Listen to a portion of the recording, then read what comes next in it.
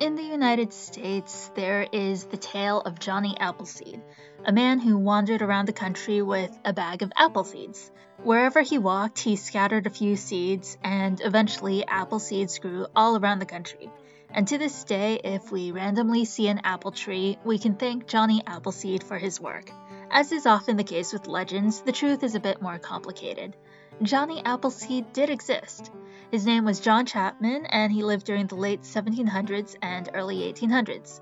And he did go around the country planting apple trees, but not because he had a personal desire to see the land covered in trees. As the United States expanded westward, anyone could claim a homestead on the frontier and get some free land. To prevent abuse, the claimant had to prove they actually intended to live on the land permanently. Now things happen, and living on wild, undeveloped land is pretty hard, so the claimants didn't actually have to live on the land full-time from the very beginning. They just had to show some progress. And one way of showing progress was planting trees. And that's where our dear Johnny comes in. Stay tuned for the next episode.